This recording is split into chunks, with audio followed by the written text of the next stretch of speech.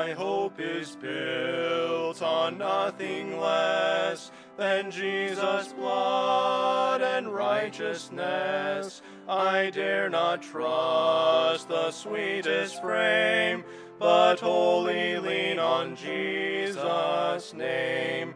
On Christ the solid rock I stand, all other ground is sinking sand. A higher plane than I have found, on Christ the solid rock I stand. When darkness seems to hide his face, I rest on his unchanging grace. In every high and stormy gale, my anchor holds within the veil. On Christ the solid rock I stand, all other ground is sinking sand. A higher plane than I have found, on Christ the solid rock I stand. When he shall come with trumpet sound, oh, may I then in him be found, dressed in his righteousness alone, faultless to stand before the throne. On Christ the solid rock I stand, all other ground is sinking sand. A higher plane than I have found, on Christ the solid rock I stand. On Christ the solid rock I stand, all other ground is sinking sand. A higher plane than I have found, on Christ the solid rock I stand.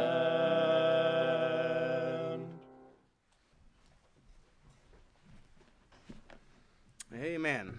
So we have a solid rock, the Lord Jesus Christ. I trust you're standing on him. If you would, take your Bible and turn to Luke chapter 6. Luke chapter 6.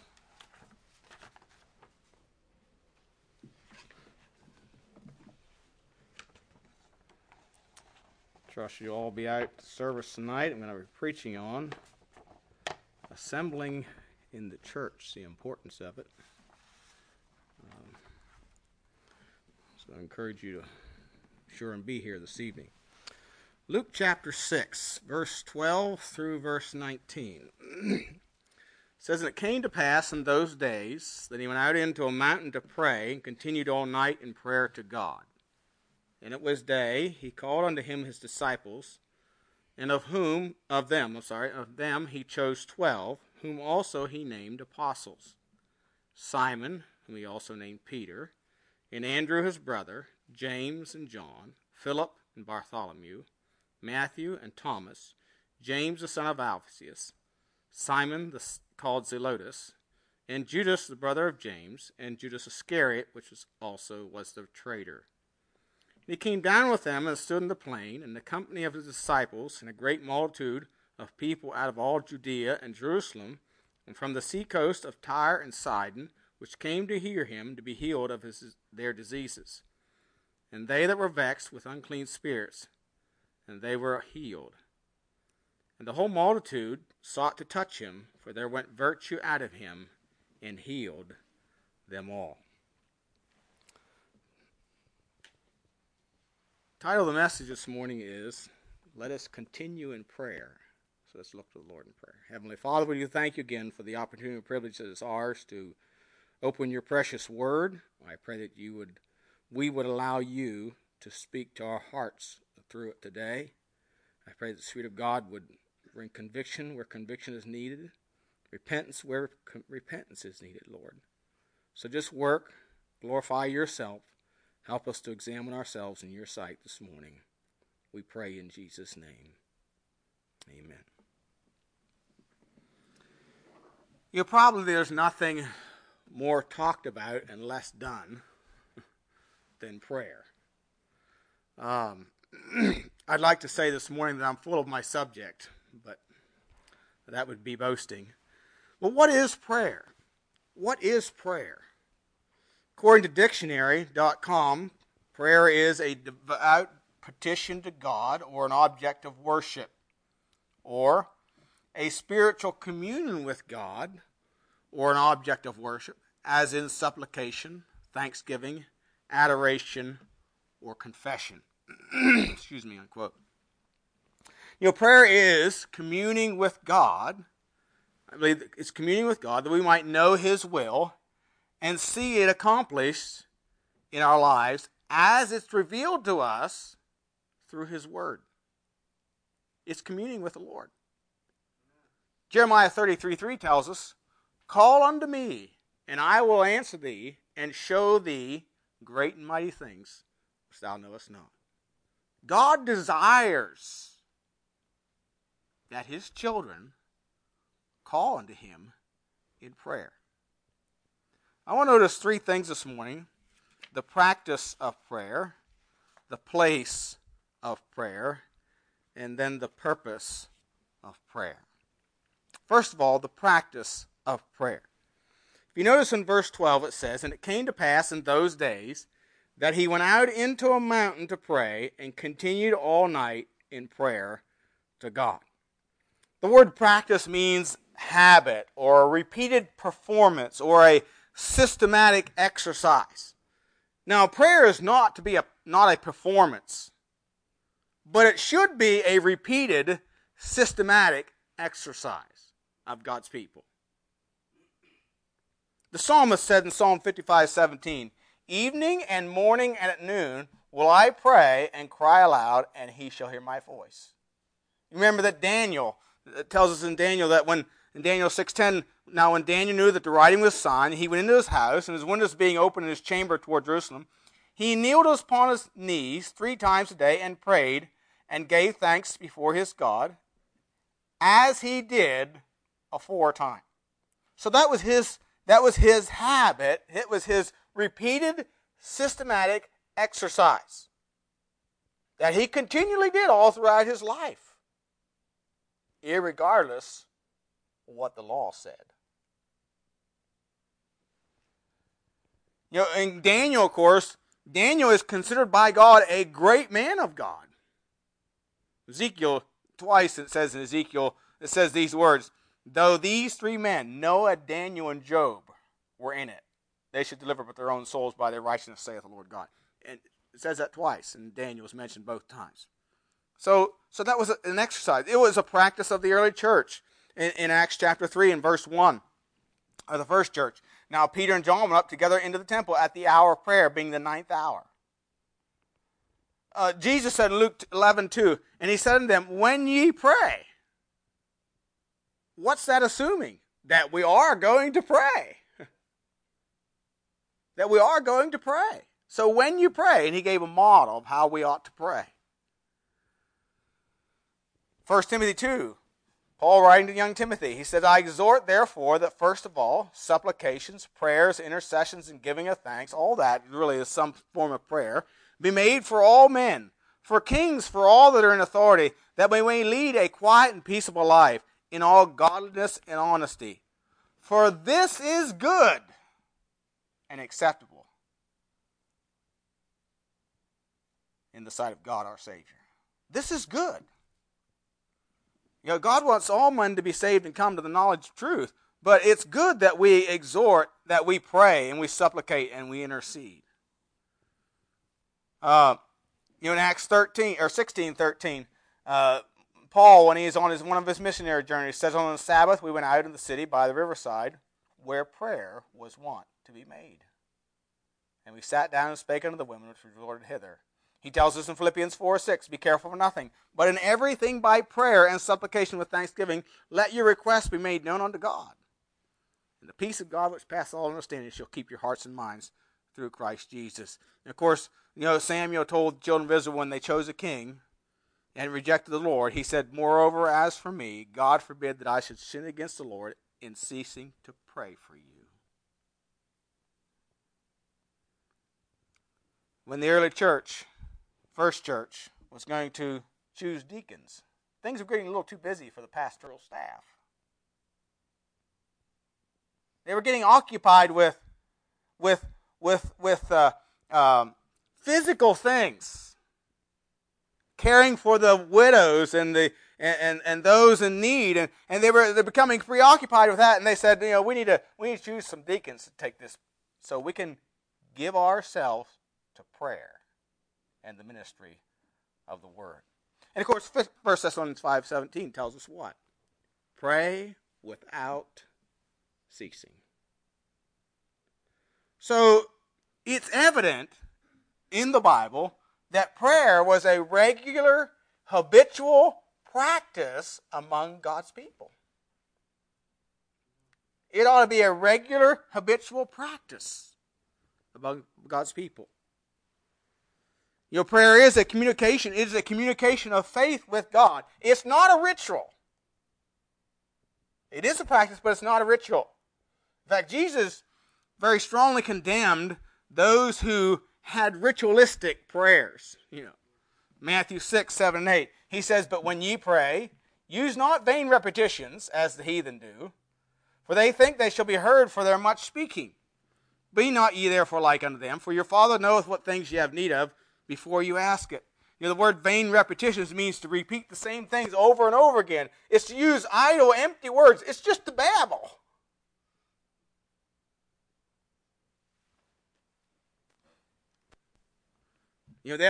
Religion has its own little prayers that you pray every day. The Catholics talk about their Hail Marys, and and Islam has their certain things they repeat every day, and that's religion. It's vain repetition. We're not to use vain repetition. You see, God is a person. He is not some impersonal force that wants us to repeat the same mantras over and over again. We're to communicate with Him in a similar manner as we to communicate with a dearest friend or loved one. I mean, when you talk to your wife, you just say the same things over and over again?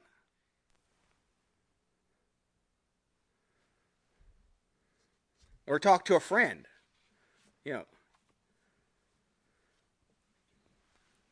See, he is one, we're talking to him as one who can meet our most trivial or our deepest needs. So prayer is communication with God. It's more than just talking. By the way, communication is two ways. It's more than just talking. It's also listening. The psalmist said in Psalm 16:7, "I will bless the Lord, hath given me counsel. My reins also instruct me in the night seasons." Psalm 42, verse 8, "Yet the Lord will command his loving kindness in the daytime, and in the night his song shall be with me, and my prayer unto the God of my life." Psalm 63:6, "When I remember thee upon my bed and meditate on thee in the night watches." Did you ever get awake at night? Can't go back to sleep? Let me make a suggestion. Pray. Talk to the Lord. Psalmist did. He said, "I meditate upon thee in the night seasons, in the night watches." Spurgeon said this, quote, "True prayer is measured by weight, not by length. A single groan before God may have more fullness of prayer in it than a fine oration of great length." Unquote. So, prayer ought to be our practice of our communication with God. Secondly, the primary place of prayer. If you notice again in verse 12 it says, "And it came to pass in those days that he went out into a mountain to pray." He went out into a mountain to pray. Now, why did he go to the mountain? He went to the mountain to get away from people.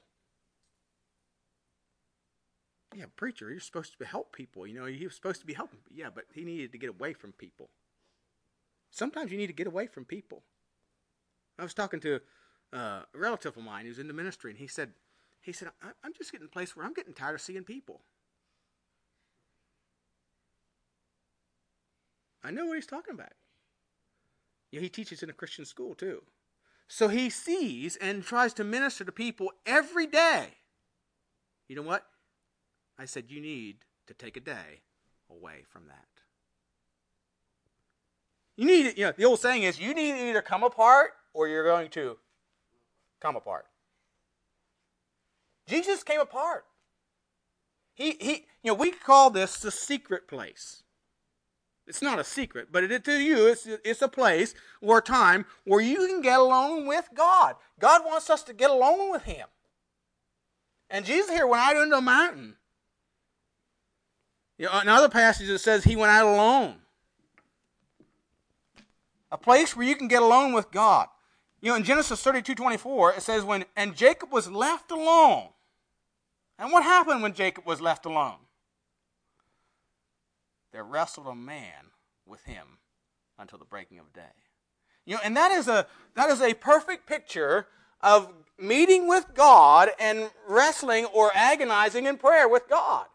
And remember, Jacob said during that wrestling match, I will not let thee go except thou bless me. But it wasn't until he's left alone.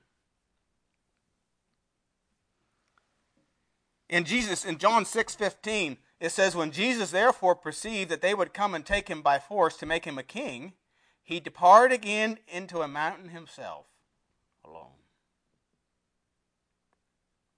In Psalm 81, verse 7, the psalmist said, thou callest in trouble, and I delivered thee. I answered thee in the secret place of thunder. I proved thee at the waters of Meribah. In Psalm 91:1, he that dwelleth in the secret place of the Most High shall abide under the shadow of the Almighty. Jesus said in Matthew 6:5 and 6, when thou prayest, thou shalt not be as the hypocrites are, for they love to pray standing in the synagogues and the corners of the streets, that they may be seen of men. Verily I say unto you, they have their reward. But thou, when thou prayest, enter into thy closet. And when thou hast shut thy door, pray to thy Father which is in secret. And thy Father which seeth in secret shall reward thee openly.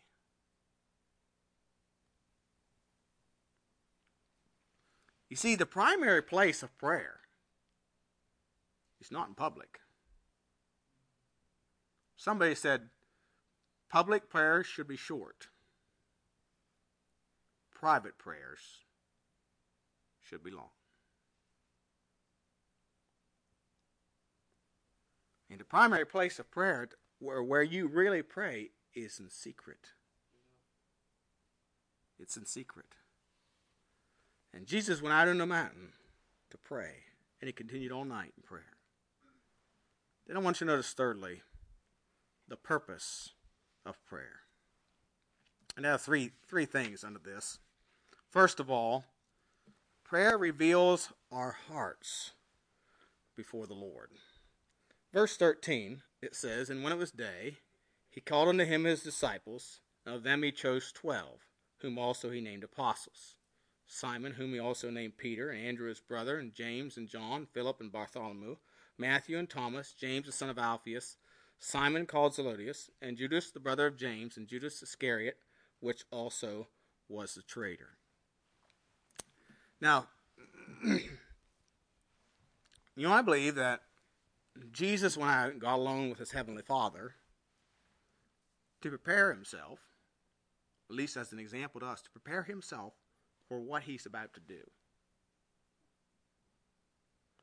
But as we think about a purpose of prayer in our own life, part of that purpose is to reveal to ourselves our own heart before the Lord. The psalmist said in Psalm 139, verse 23, search me, O God, and know my heart. Try me and know my thoughts. Jeremiah 29:13 says, and ye shall seek me and find me when ye shall search for me with all your heart.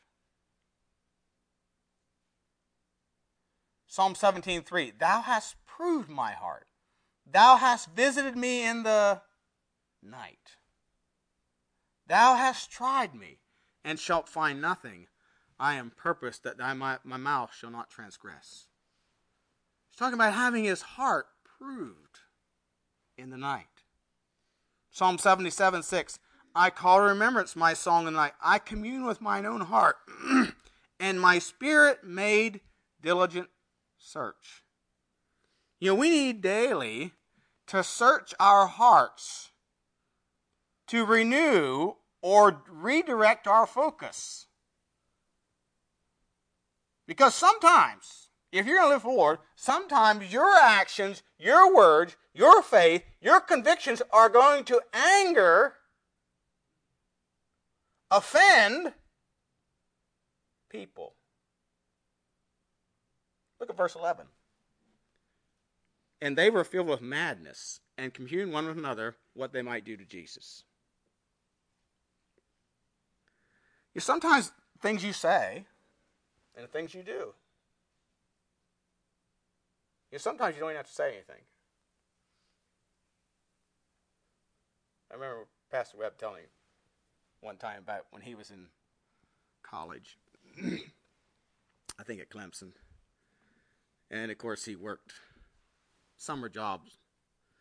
And this guy he worked with, and he said all he wanted to do is sip lemonade and tea and sit in the shade. And he said it's hot, and I'm there working, and he said the guy's just sitting there sipping his tea, and he said, finally the guy said, I hate you.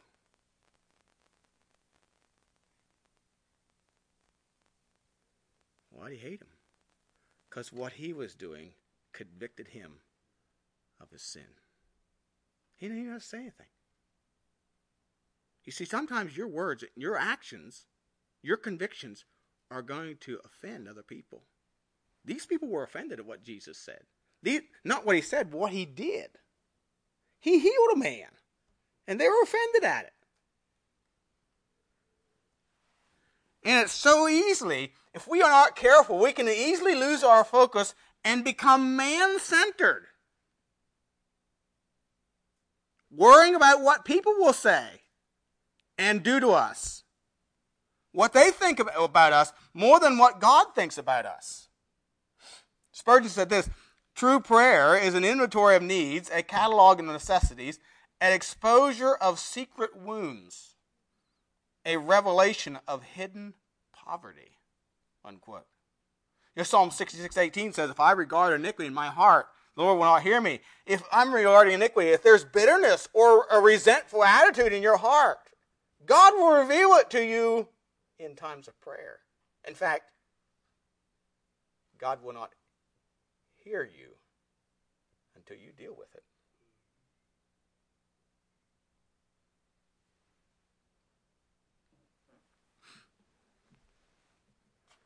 And many times it's through those times of prayer that God puts his fingers on such things. King Asa became man-centered. Why? Because he feared Israel. And then he sought the physicians and not God. See, he needed his focus renewed.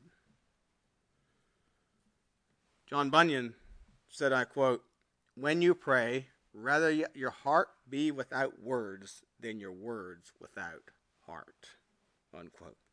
Spurgeon said the only prayer which comes from the heart, only the prayer which comes from the heart can get to God's heart, unquote. So,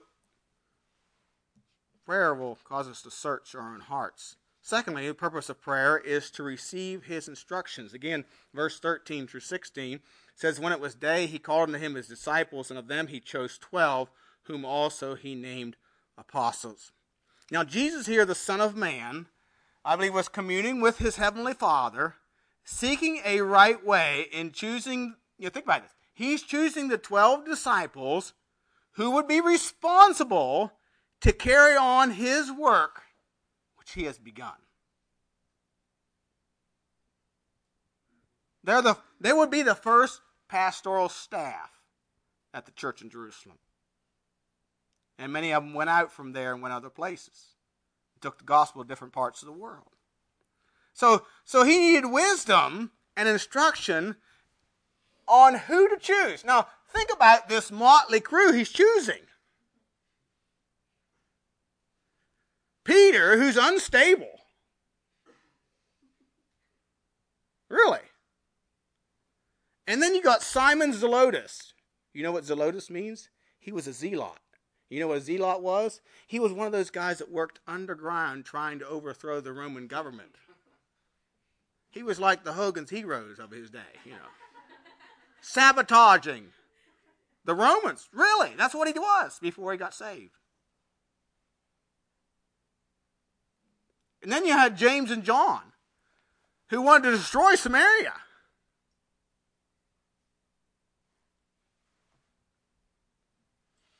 And you got Andrew, who just doubts everything. He's got to see it.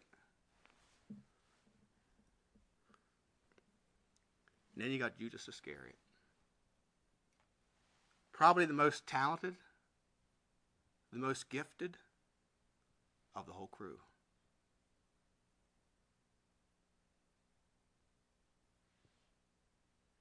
And the one who would betray him. Now think about it. He's choosing these 12. And he chose Judas as one of them.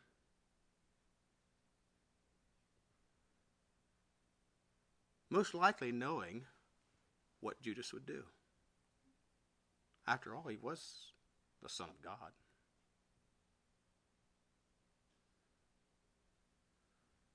But then the scripture needed to be fulfilled. You see, we need to seek the Lord for his instructions for decisions that we make in life, whether they be, again, trivial or very, very important. Psalm 119, verse 55 says, I have remembered thy name, O Lord, in the night, and have kept thy law.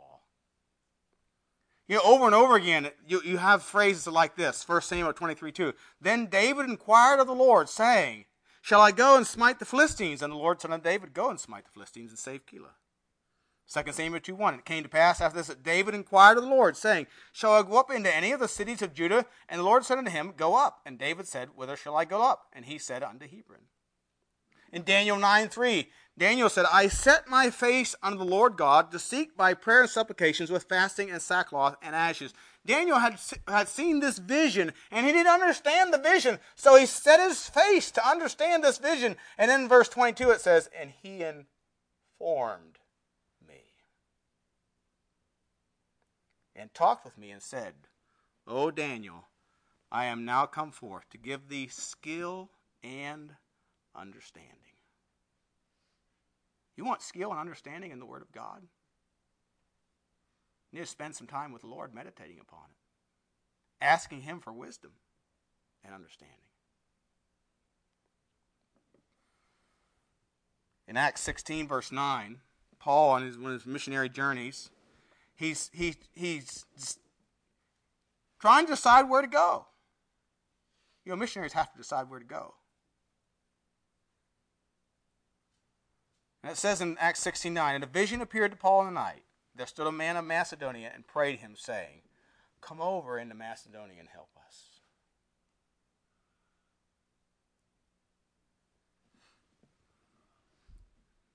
Spurgeon again said this, and I quote, prayer and praise are the oars by which a man may row his boat into the deep waters of the knowledge of Christ. Unquote. So, purpose of prayer is to search our hearts. It's also to receive his instructions. But thirdly, is to reveal his power to us and through us. Notice verse 19. It says, and the whole multitude sought to touch him, for there went virtue out of him and healed them all. Now the word virtue is, again, the Greek word is dunamis, where we get our word dynamite. It means power, might, and strength. So there was virtue went out of him. And God wants to reveal to us his power through his promises.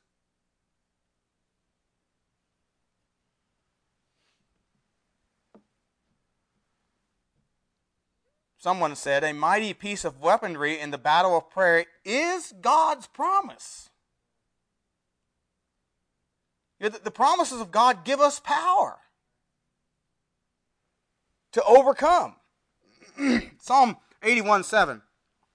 Thou callest in trouble, and I delivered thee. I answered thee in the secret place of thunder. The secret place of thunder. The word thunder means the whole circuit of divine power, all the mighty deeds that can be declared of God. And God said, I answered thee in the secret place of thunder.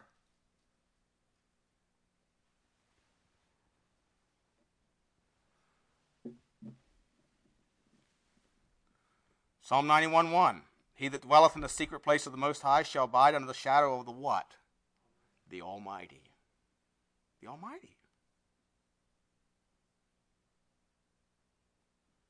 In Ezra chapter 8, Ezra, the scribe, of course, this is during the captivity after Cyrus has made the decree for them to go back to the land of Judah. And so he's been commanded to take the silver and the gold and all the vessels of the temple worth millions and millions of dollars. Probably billions in today's economy. I mean, it was a lot of treasures. He's commanded to take this back. And so he gathers people to go. And then he said this, Ezra 8:21-23. Then I proclaimed a fast there at the river Hava, that we might afflict ourselves before our God, to seek of him a right way for us. So he's seeking instruction for a right direction, and for our little ones, and for all our substance. For I was ashamed to require of the king a band of soldiers and horsemen to help us against the enemy in the way. Because we had spoken unto the king, saying, the hand of our God is upon all them that for good that seek him, but his power and his wrath against all them that forsake him. So he says, we're seeking a right way, because there are enemies, there's thieves. It's a 4-month journey from Shushan in Syria back to Jerusalem. 4 months across the desert, across no man's land.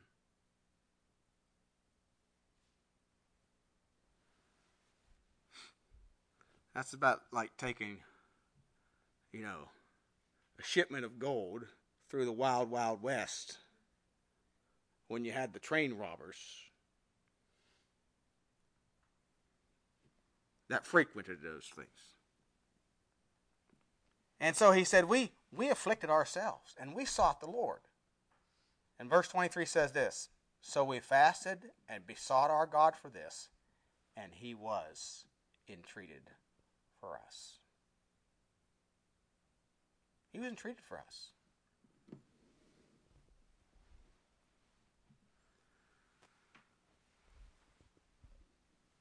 Paul, when he was in Corinth, sometimes we get the idea that Paul feared nothing. And it appears that way many times, does it not? He feared nothing. I mean, every place he went, there was a riot, just about. Every place they went, they wanted to kill him or run him out of town. Because they were offended at his words of truth. And so he's in Corinth. In Acts 18:9-10 it says, then spake the Lord to Paul in a night by visions, be not afraid, but speak, and hold not thy peace. For I am. Does those words sound familiar? I am with thee. And no man shall set on thee to hurt thee, for I have much people in this city. I am with thee. Go to Ephesians chapter 1.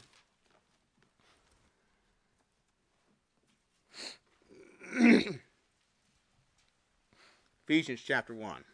This is a prayer that Paul prayed for the church at Ephesus. And notice what he prays. Verse 15, Ephesians 1:15.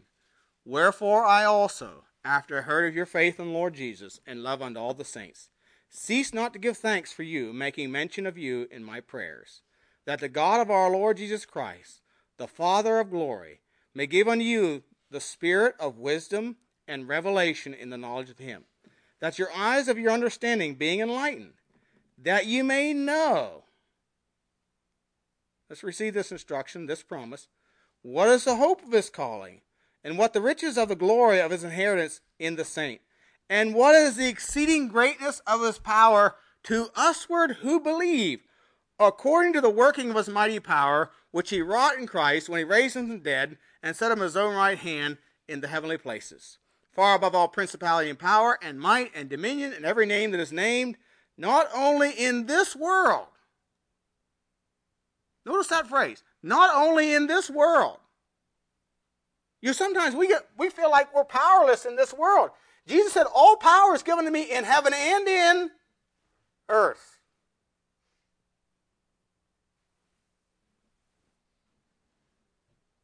So it's not only in other words, his power is available to us in this world,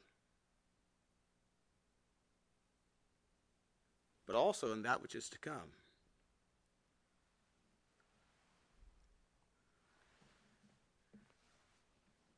See, part of the purpose of prayer is so that God can reveal his power to us through his promises.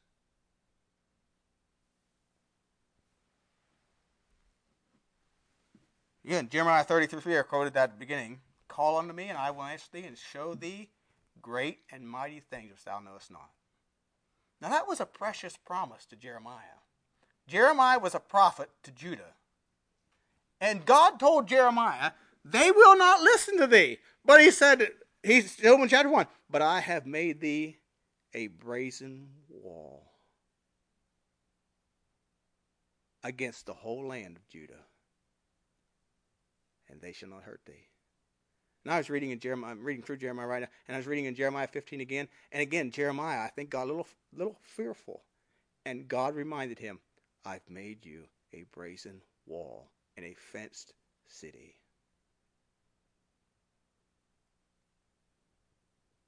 And that empowered Jeremiah. He never quit prophesying. He thought about it a couple times, but he never quit.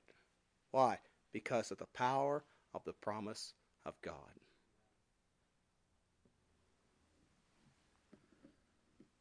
Spurgeon again said, and I quote, prayer girds human weakness with divine strength, turns human folly into heavenly wisdom, and gives to troubled mortals the peace of God. We know not what prayer can do. Unquote. We know not. We really don't know. The old saying is, when you work, you get what work can do. When you pray, you get what God can do. Not that we ought not work, but we do need to pray. Are you availing yourself of this privilege that God has given to us? How is your practice? Do you have a place or a time where you get alone with God? Are you praying with a purpose?